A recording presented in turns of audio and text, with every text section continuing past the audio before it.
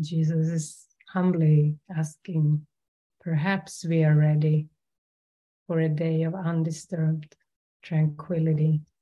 Perhaps you are ready. And he's saying, if you're not, if this is not feasible for you, you're content and even more than satisfied to learn how such a day can be achieved. That's cool. We can learn how such a day can be achieved. We should be really curious about that. How can I learn to have a day of undisturbed tranquility? If we give way to a disturbance, let us learn how to dismiss it and return to peace. If you gave way to a disturbance, let the Holy Spirit teach you how you can dismiss it. How can you dismiss a disturbance and return to peace?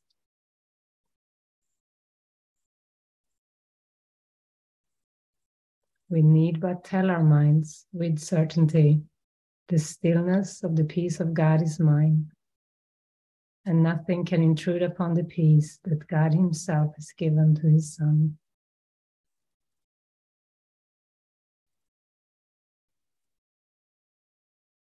That's all.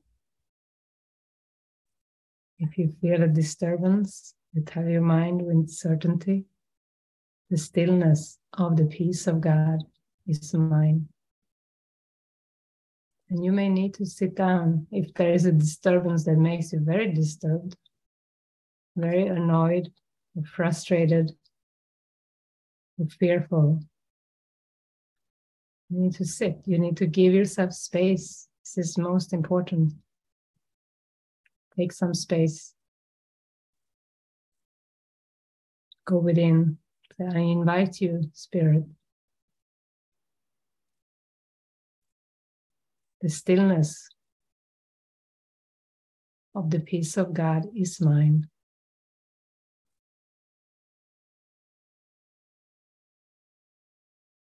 Doubt can be like an addiction. It can creep back in, but then you need to just take some more time if you want the peace. If you want the peace, it will come to you. It is not just available, it's your birthright. It's what's there when you have questioned everything else.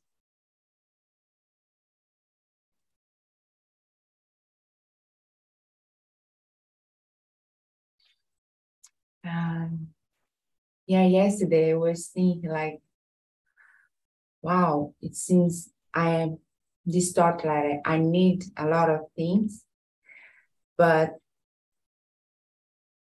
I just realized in my mind that what I really want is the peace of God, the joy. Then I was just help me. I want to feel joy. I want to feel peaceful. I want to feel,